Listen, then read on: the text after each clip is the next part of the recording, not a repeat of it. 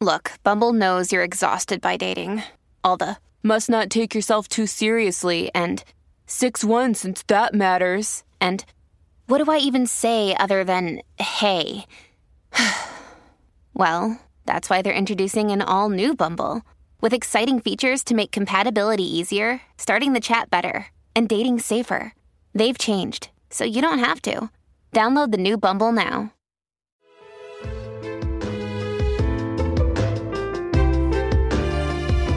In episode 2, we talked about the extraordinary lyricism of A Midsummer Night's Dream and the way it mixes humour with some surprising dark undertones, especially around friendship and love. In this episode, we speak with Tiffany Stern, Professor of Shakespeare and Early Modern Drama at the Shakespeare Institute in Stratford, about the moments in the play that particularly dramatise these points. Our first speech comes from Act 2, after Titania has described all the chaos in the natural world that has resulted from the discord between herself and Oberon. Oberon tells her she can mend this quarrel just by giving him the young Indian boy that she has taken charge of. In this speech, Titania explains why she will not give up the boy. Set your heart at rest. The fairyland buys not the child of me. His mother was a votress of my order, and in the spiced Indian air by night full often hath she gossiped by my side, and sat with me on Neptune's yellow sands, marking the embarked traders on the flood, when we have laughed to see the sails conceive, and grow big-bellied with the wanton wind, which she, with pretty and with swimming gait, following her womb, then rich with my young squire, would imitate and sail upon the land to fetch me trifles and return again, as from a voyage, rich with merchandise. But she, being mortal, of that boy did die. And for her sake do I rear up her boy, and for her sake I will not part with him. So this is a speech in which Titania explains the backstory to the Indian boy that she has acquired and loves. Or so it seems at this moment.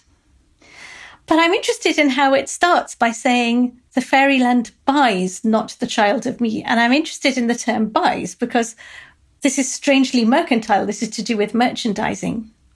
And actually, a lot of this speech is to do with merchandising. So Titania talks of how she and her votaress, then pregnant with this little boy, used to sit together marking the embarked traders on the flood, which is to say, observing the trading boats on the sea. So there we have trade again, buying the child, the background of she and the pregnant mother watching the traders. And then the pregnant mother would bring her gifts as from a voyage rich with merchandise, so as though she were a returning ship. So throughout this speech, there is oddly the language of merchandising. I think that's one of the key things about the speech and one of the awkward things about the speech, not least because we're talking about India and the spiced Indian air. India, the home of spices that were coming to England, exotic spices. And here we're seeing the association between India and trading. Now, what later happens is the Dutch East Indian Company is set up just for such trading. But here, firstly, we see the connection between India and trade. And then secondly, we see the connection between the little boy and trade. On one level, this says something a little bleak about the kind of colonialization that we were embarking on. all driven by merchandise. And on another, we see a little boy who both Oberon and Titania will fight to own him. And kind of they're fighting to own that bit of exotic merchandise. So he horrifyingly becomes a bit like one of the other traded goods. Another thing I find interesting in the speech is the source of the humour between Titania and the votress. Well, we have laughed to see the sails conceive and grow big-bellied with the wanton wind. So they sat together and they laughed because the sails were getting filled with wind and it looked like they were pregnant. And you think, oh, that's quite weird. It's quite weird to see boats and immediately think that they're conceiving with the wind. That's going to a very naughty place quite quickly. And only then, having heard about all of that, are we told that she, the votress, with pretty and with swimming gait, following her womb then rich with my young squire, would imitate. So then we're told the source of the humour is, in fact, that she too is pregnant and she'll pretend to go swimming along the shore and she'll imitate a boat and it'll be hilarious because the boats are pregnant and she is pregnant. So, as I say, some jokes are better than others, but we are put here that the metaphor of the pregnant boat, which we then see, this ties in both with the merchandising, it's going to teem with money. But it also ties in with the theme of pregnancy, which sits very oddly on this play more generally. Because Titania and Oberon are fighting for the little boy who is born as a result of this, and they don't seem to have any kids of their own. So there is their lack of their own children. And the bigger story itself will end with all the lovers in their marriage beds for their marriage nights. And we're told that at least one of them is going to conceive and that various wishes are made for the pregnancies that will then ensue. So pregnancy is a theme throughout this play. And here it is. And it interestingly goes boat first, then the laughing women, one of whom we now learn is pregnant. And shortly after we learn she is hilariously pregnant, then in a sentence we learn, but she being mortal, of that boy did die. And you're sort of, oh my word, we had a friendship, 2 laughing ladies on the shore, but one was mortal and childbirth actually killed her. And that's a little horrifying vignette in what seemed like a charming story. And I quite like, in modern punctuation, we put it between commas, being mortal. But she, being mortal, of that boy did die. This is being spoken by Titania, who is not mortal, so she herself doesn't die. But a mortal person can die of childbirth. That did indeed happen here. And that also throws something rather strange onto us, the audience, because we are also mortal and we will also die. And so this story, which is a story of pregnancy and life, is also a story of mortality and death. And all that is here in this speech as well. And then we end up with the insistent, and for her sake do I rear up her boy, and for her sake I will not part with him. Ends on him, boy and him, the 2 ends of those lines. For her sake, the 2 beginnings of those lines.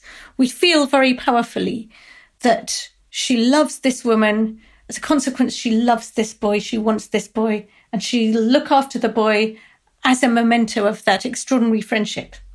Now, the fact that in the play, she then hands over the boy to her husband once they get over their quarrel, this speech, remembering this speech, makes that moment more horrific and raises more questions about the strangeness of this friendship here, which, as I say, is always put in rather mercantile terms.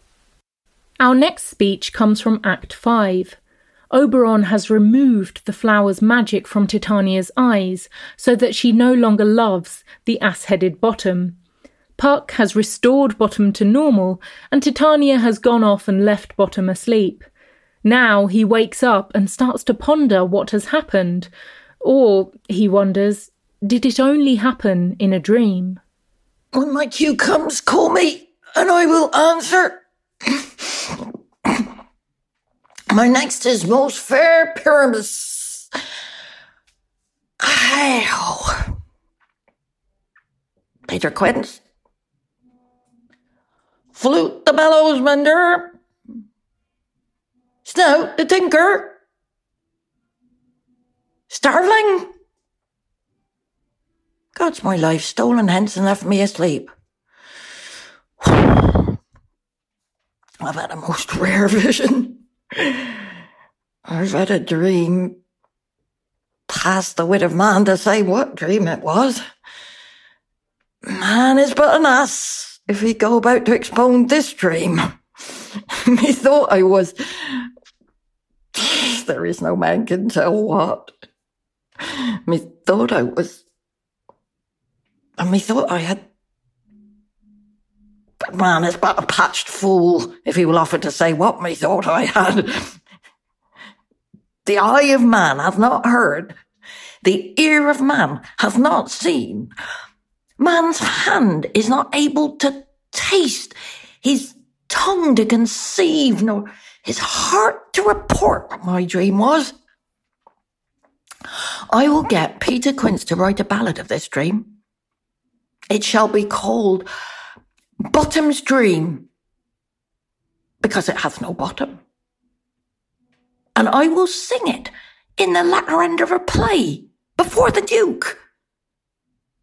Peradventure, to make it more gracious, I shall sing it at her death. So this is a speech when Bottom wakes up from what he thinks has been a dream. What he thinks he dreamt is that he had an ass's head and made love to the Queen of the Fairies in that form. Now, we know that that wasn't a dream, that did in fact happen. However, he wakes up and the first thing he says is, when my cue comes, call me and I will answer. He is thinking back to his rehearsal. He's waiting for the 3 words that will precede his speech. And he's waiting for the 3 words, most fair Pyramus. This is hilarious on a number of levels. One is that his dream is reality. He really has been at a rehearsal. And another is that his cue will be most fair Pyramus, very beautiful Pyramus. And we've just seen him being an ass, notably, ridiculously ugly. So that is funny. Hey-ho. Hey-ho is a transliteration of how a sigh sounds. But here it is funnier still, because as Bottom was an ass, then he can also go, hey-ho, in a kind of, donkey-like assy way. So it's kind of both a sigh and he's still got a bit of donkey in him. Okay. Then he says, I've had a most rare vision. I've had a dream past wit of man to say what dream it was. He can't make sense of the dream he's had. Now, this is actually one of the themes of the whole play. Which bits of the play are dreams, and whose dream is this play? Is it our dream? Is it my dream? So we see Bottom struggling with one of the themes of the play, his strange, strange dream. And then he says, and these are all kind of funny internal references, like hey-ho, man is but an ass if he go about to expound this dream. Methought I was... There is no man can tell what. Methought I was and methought I had... People act this in various different ways. Methought I was and methought I had. So he thought he was an ass. Methought I had. And then an actor can choose which bit of himself to touch to indicate what he... So a more Victorian-leaning actor will go, methought I had, and touch his head because he thought he had big ears. But, oh no, I don't have big ears anymore. Oh, thank goodness for that. A naughtier actor will touch himself lower down. I thought I had a great big... Oh well.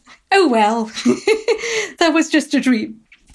Then what's weird is he goes into this little bit of synesthesia. Synesthesia when you muddle one sense with another sense. The eye of man hath not heard, the ear of man hath not seen, the hand is not able to taste, his tongue to conceive, nor his heart to report. On one level, that's all jokes. That is funny. But on a second level, that's what Midsummer Night's Dream is about. It's about sensory confusion. The play appeals to the emotions, but muddles the way you rationalize them. But a third thing, which is intensely odd, is that this is also a bit of a muddled reference to Corinthians. The eye hath not seen, and the ear hath not heard, neither have entered into the heart of man. The things which God hath prepared for them that love him. So why on earth are we getting a sudden, confused biblical reference here? We have been in this play far, far, far away from Christianity and the land of fairies and cupids and strange bits of Greek mythology. And suddenly, but not in clear form, in confused form, we've got something that reminds us of St. Paul. So I think this funny speech is also meant to have depth that we might not quite have expected. It asks us actually about the dream theme of the play. It brings us to Christianity when we're about to think about marriage. And then finally, it's got this nice end to the speech. I will get Peter Quince to write a ballad of this dream. It shall be called Bottom's Dream, because it hath no bottom. So the playwright, Peter Quince, is the prompter, and it seems the playwright of the internal play in the play that we've been watching. Now he'll be asked also to write a ballad of Bottom's Dream. I think this is product placement. I think the theatre does actually sell this ballad of Bottom's Dream. Particularly as Bottom says that he'll sing it in the latter end of a play. And actually in the latter end of the play, they don't. They put on their play in a play and then they dance a burger mask.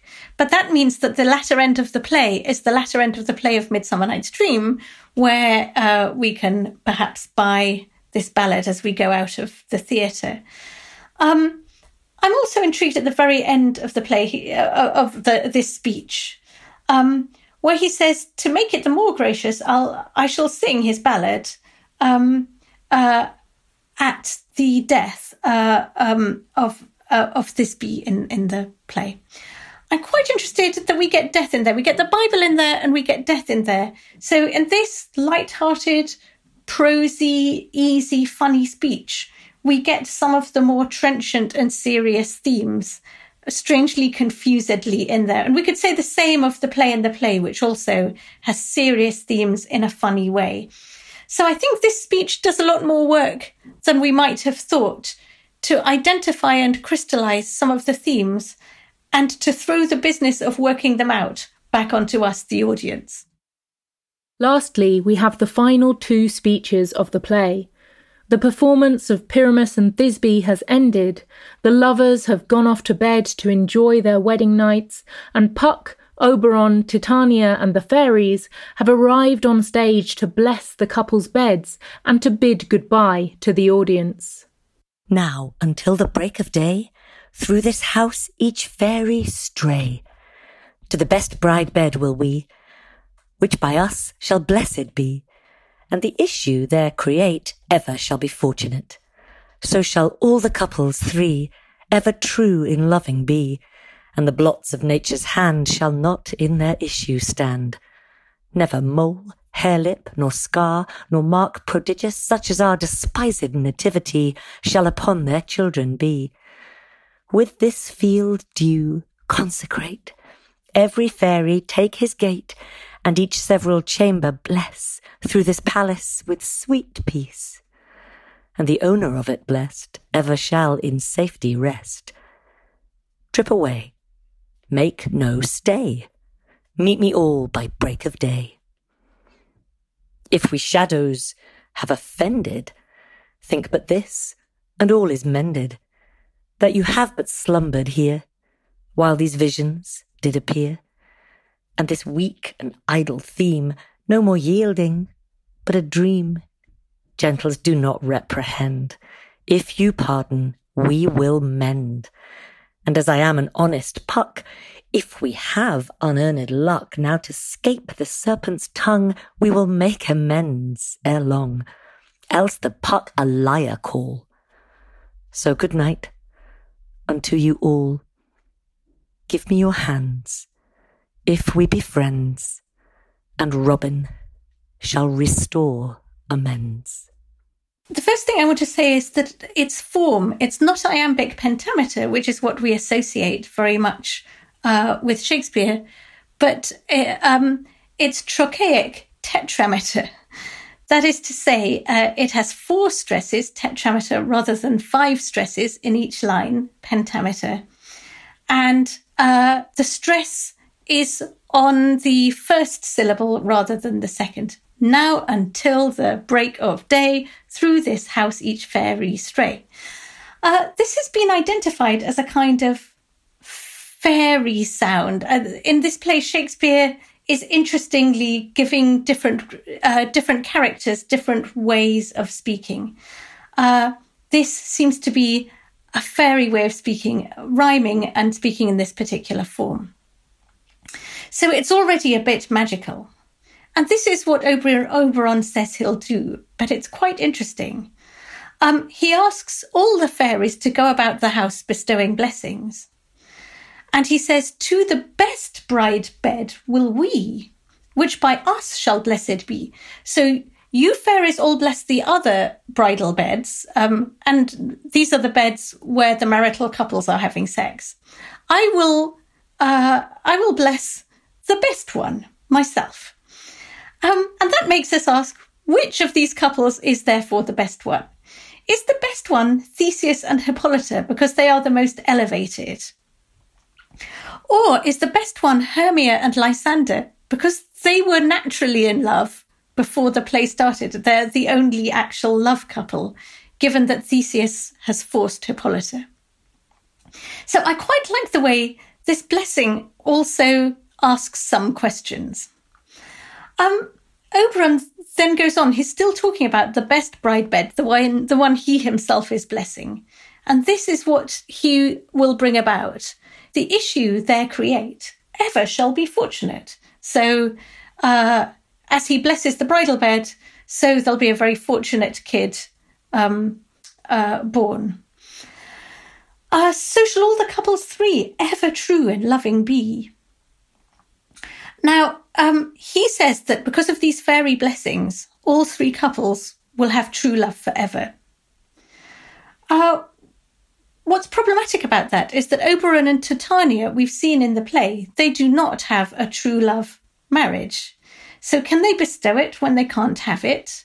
I mean, maybe they're fairies, maybe they can do anything. But we also haven't, of the 3 couples, as I say, only Hermia and Lysander seem to have a comfortable, genuine sort of love match. One of those couples, Demetrius, still has juice on his eyes to keep him in love. So it wasn't genuine to him. So do we trust this true love ending? Then here's an unfortunate bit where Oberon returns to the issue. And part of the blessing is that the issue will not have any deformities. Mole, hair lip, scar, prodigious mark, a birthmark, such as are despised in nativity, shall upon their children be. So they won't have anything awful and despised, like any kind of birth defect. I think these days we find that a little bit tricky. Particularly the idea that if you have them, then you'd be kind of despised. And his sort of, thank goodness I'm a fairy, I can make sure that none of that happens. What I do think is interesting, though, quite apart from our modern sensitivity, is that there are 3 lines focusing on the terrible things that your children won't have, which actually makes those things, the defects, quite a focus of that speech. So as I say, that the speech certainly says, I'm going to bless everyone and their children will be great. But when we read the speech, we may not take out of it quite that. We may think that the speech is more problematic than it thinks it is. Now the fictional story is over. We have the epilogue. And the purpose of an epilogue at the end of a play was basically this, that the epilogue tries to force the audience to applaud the play. So Puck here speaks the epilogue, but Puck is partly Puck, but partly an actor playing Puck, in that he says, if we shadows have offended. So now, are we shadows, we fairies, or are we shadows, we actors pretending to be fairies in this play? And he's also directly addressing the audience. This is actually to you and me. If we've offended, then think this, that you have but slumbered here while these visions did appear. Look, if you don't like the play, just basically you were asleep. So he addresses you and says something very strange. That he says, Midsummer Night's Dream was your dream. But he also says that's only the case if you didn't like the play. If you did like the play, then it was the play. So actually he does something very odd about, well, was that my dream or not? Whose dream was it? So he does all of that while addressing us. Do not reprehend, gentles, do not reprehend. Don't be nasty. If you pardon, we will mend. If you pardon this play, forgive it, let it pass, we'll make it better.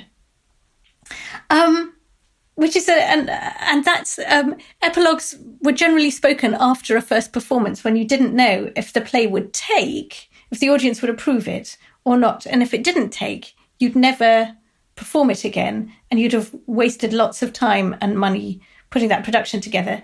So another thing he's saying, literally as an actor addressing an audience, is kind of, look, if you sort of liked it but you didn't love it, we will make it better. And that would also be a good reason for you, A, to applaud it, and B, to come back. Give me your hands if we be friends, and Robin shall restore amends. So on a friend level, give me your hand, let's shake hands. But on a guide to audience level, come on, give me your applause. Give me your hands, and I'll make everything okay. I'm a fairy, I'll magic everything better.